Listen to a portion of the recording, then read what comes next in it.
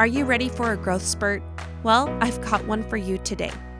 1 to 2 times a month, I'll give you a short message that I am calling a growth spurt that will help you narrow in on our focus of the month in ways that are bite-sized and super applicable right away.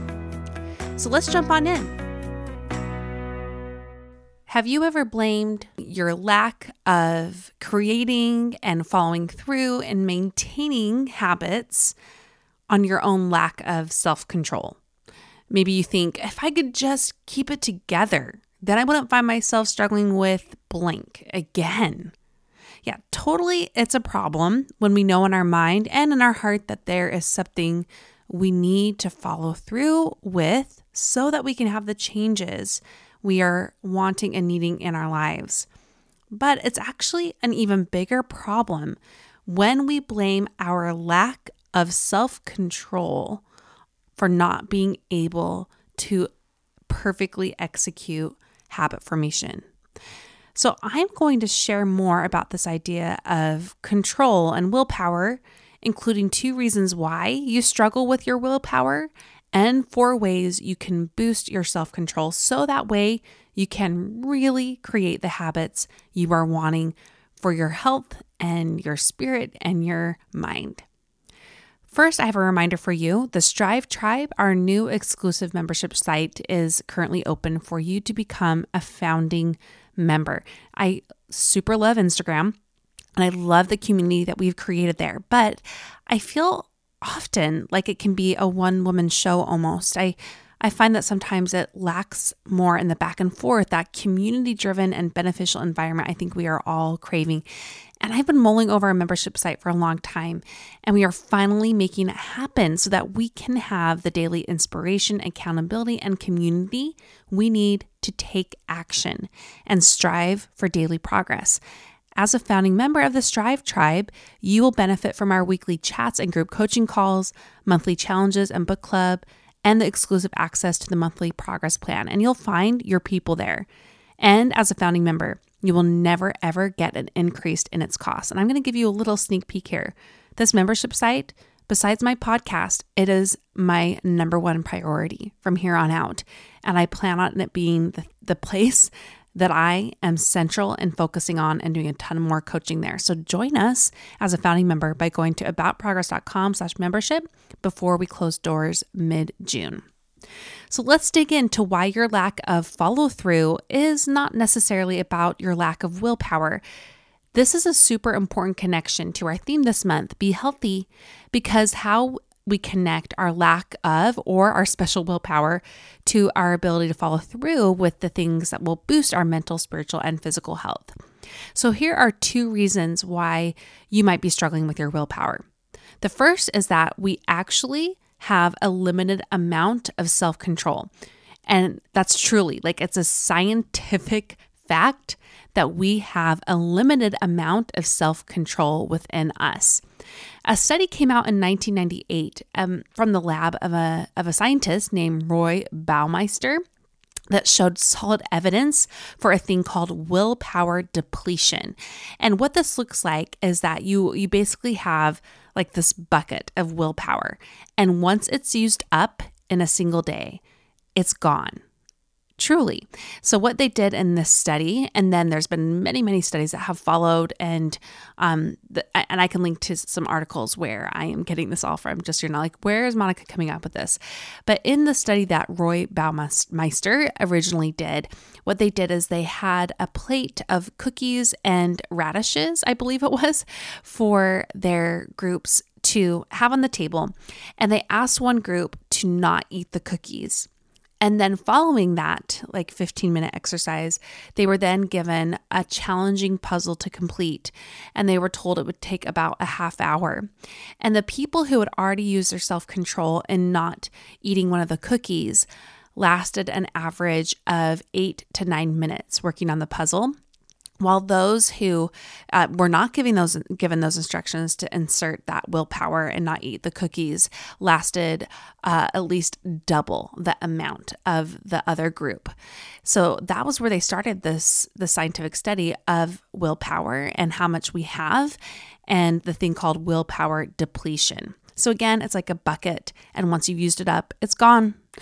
So I'm going to talk more about how you can create more willpower in a minute, but this is actually the number one reason why you might be struggling with your self-control right now. It's because it's tapped out.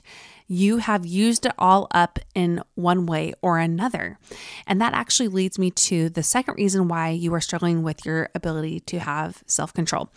So number 2 is you are depleting your willpower early on things that are not yet habitual. So in short, you're using the all or nothing and abusing yourself with it. You're doing the all or nothing abuse to yourself. You're establishing this long list of habits that you need to do and all at once. So think back to, the new year, and we all have often a long list of New Year's resolutions that we want to do. And you have good motivation and willpower, you're ready to go for it. And pretty soon on, or even a few months in, you burn out quickly. It's a crash and burn. The reason that happens is because whoever that's happening to, whether it's me or you or us, we are missing the science on self-control by doing all the things and then suffering from as a result, willpower depletion. But what makes us even worse is when we then blame ourselves for it. And then we adopt this identity of someone who can't and won't. We are basing our identity off of these experiences of not having seemingly enough willpower or self-control to follow through with things and maintain habits, when really it's that we were set against such high odds that very few people would be able to overcome them. And I would like to volunteer too that almost like nobody can work against those odds. So now we better know the science behind why we are struggling with our willpower. Let's talk about ways to work with your willpower reserves to better implement habits that will help your health. And again, this is with both mind, spirit, and body health. So number 1, a key to helping boost your willpower is to focus on keystone habits first, and only one at a time. So Charles Duhigg talks about this in the book called The Power of Habit, which I listened to and I highly recommend it. And he talks about keystone habits are habits that are foundational to the rest of our habits. So you think about an archway and how there's one stone at the top that is called the keystone, and it's because that stone holds all the other stones in place within the arch. When you are in the middle of trying to create your own new archway of supporting your health, instead of doing all the stones at once or focusing on all these other little ones, you instead need to narrow it down to a keystone habit that will help with all the others. So you think about, you might have this long list of things that you need to do. And what I would encourage you to start with, and what Charles Duhigg from his book, The Power of Habit, talks about, is think about a foundational habit that will trickle down to all of the others, that will help support all the other habits you eventually want to create. And I want to volunteer some potentials for you that I see within my clients and the people who are listening to this podcast in our community come up across very often, and myself too. And it's these 2: sleep, phone use. Those are likely the 2 biggest things that are getting in the way of your health habits, and in all ways, actually. So again, the key here to work on boosting your willpower and using the willpower allotment that you have scientifically is to start with one keystone habit and then build from there. So start with 1. The second way to work with your willpower is to, even with that keystone habit, you break it down even more. You break that keystone habit into a very tiny, small version of that habit, and again, build from there. Now, I call this baselines. You've heard this probably from other people in different ways. Brooke Snow, who I love, she's a fantastic podcast. She refers to this as a floor versus a ceiling with habit formation. BJ Fogg talks about this in terms of tiny habits. James Clear calls these small wins. Now, anywhere you see habit formation, people are going to talk about this. Basically, you need a baseline. And consider, what is the smallest version of your habit that you can do even in the worst of days? So again, Choose the foundational keystone habit and then break that down into the smallest version that you can do, even on the worst of days. And doing this is not menial. It's not dumb. It's not meaningless. And in fact, is so powerful. It creates pathways in your brain that become subconscious. So you will not have to exert as much energy. Now, habits are all about things that you do subconsciously without thinking about them. And in order for that to happen more realistically and over time, you need consistency. And in order to be consistent, you need to start super small. So those pathways are dug just like trenches in a garden or on a piece of farmland. And again, you have to start with the smallest version of that habit so that you can maintain them on the worst of days.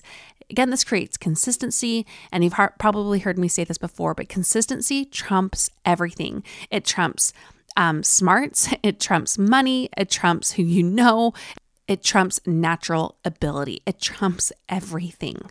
So think about the laws of physics. An object in motion stays in motion. When you have a baseline habit, it will keep you in motion and it will still move you forward.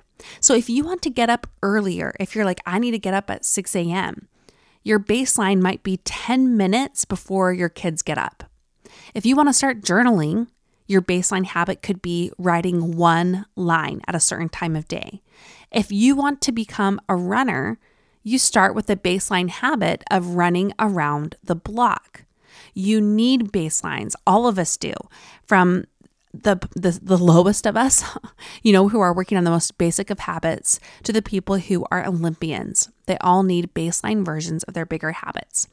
Now, I've been working on swimming for years. Yes, I'm talking about this again, you guys, but it holds so much water for me because of how it helped me so much in maintaining the consistency I needed to work on that habit. So my baseline was once a week, 20 minutes just in the water. And, eventually that turned into twice a week for a while. And a lot of times it turned into over 20 minutes, but that was always my baseline. But actually to even start with, my baseline was just being in the water. Like I said, I wasn't even swimming. Half the time I was just standing up in a lane and choking my guts out. So you can always build from there. So let's again remind you, number 1, focus on keystone habits. And number 2, break those habits down. And the next 2 are a little bit quicker because I could talk about habit formation all day. I think you're getting onto that clue there. But the third one is to get curious. Habit implementation, it's no joke. Working on your habits for health especially can feel a little bit more charged and guilt-ridden and shame-driven. And it's really easy to make our lack of being able to follow through with something mean something about us. So I want you to instead get curious. If a habit hasn't been working well for you in the past, and if you haven't been able to maintain it, and if you find yourself blaming yourself and shaming yourself over it, instead, show yourself compassion and get curious. Ask yourself, well, what if I tried this? Let me tweak this thing instead. Get curious because curiosity helps you be more persistent over time. When you focus on starting and you analyze the data, you tweak your plan, and then you start again. And that's actually what the process is to habit formation. It's starting, analyzing the data, tweaking your plan, then starting again. You focus on starting, get curious about what works. And the fourth way I want you to work on boosting your willpower abilities is actually shift your identity. And I mentioned that in the introductory episode as well. I think as when I talked about how your habits are neutral last week, but it maintains here too. Start catching the times where you say, I can't, I'm not, I won't, I'm not a runner, I'm lazy, I can't do that because, and start with shifting your identity and own the identity you want to have. James Clear talks about this a lot. And in fact, I have so much more to say on this. I'm going to make a whole other growth spurt. So this is just a little teaser for you. Shift your identity, and that truly will help you with your willpower because you are identifying yourself as someone who blank. I am someone who journals. I'm a journaler. I am a day planner. I am a spiritual person. I am a hiker. I am a health nut. That's what I want you to try on for size. So again, watch for another growth spurt where I follow that up. Let's refresh ourselves again by what are those 4 points I said that will help you work within your willpower allotment. Number 1, focus on keystone habits. Number 2, break down those habits even more. Number 3, get curious. And 4, shift your identity. Now, you guys, I love this topic so much, and it's actually habit formation has become a huge central focus to what I want this podcast to do for you. I want you to have radical transformation in sustainable ways, namely with your identity, your habits, and your productivity. So stick around if you want more practical tips on all of the above. And shifting my own habits, I just want to say, especially the ones that help me be well and healthy in mind and spirit and in body, have truly become the touchstones of my life, and they have kept me sane when everything else is nuts. And if you were here last week and you heard about us moving and you know everything that's been going on in our lives, and there's actually a lot more too that we'll tell you about soon, then you know that I have needed that stability. I've needed the touchstones of my life. I've needed to know that I am a person who blank. I'm a person who gets up before my kids. I am a person who runs and hikes. I am someone who processes through a little bit of writing in a journal. I am someone who values my health. And having those habits that have supported the identities that I've just claimed there, honestly, have kept me stable when I've needed it the most. And that is what I want that for you. I want that stability for you. Thank you so much for listening. It means so much to me that you do. And I hope that you will consider joining the Strive Tribe. Again, you can go to aboutprogress.com/membership to sign up before our doors close mid-June. I'm so excited for this next phase of About Progress and what we're going to be doing together and where this community is going to take us. So thank you so much for being part of it. Keep growing, my friends, and remember, life is about progress, not perfection.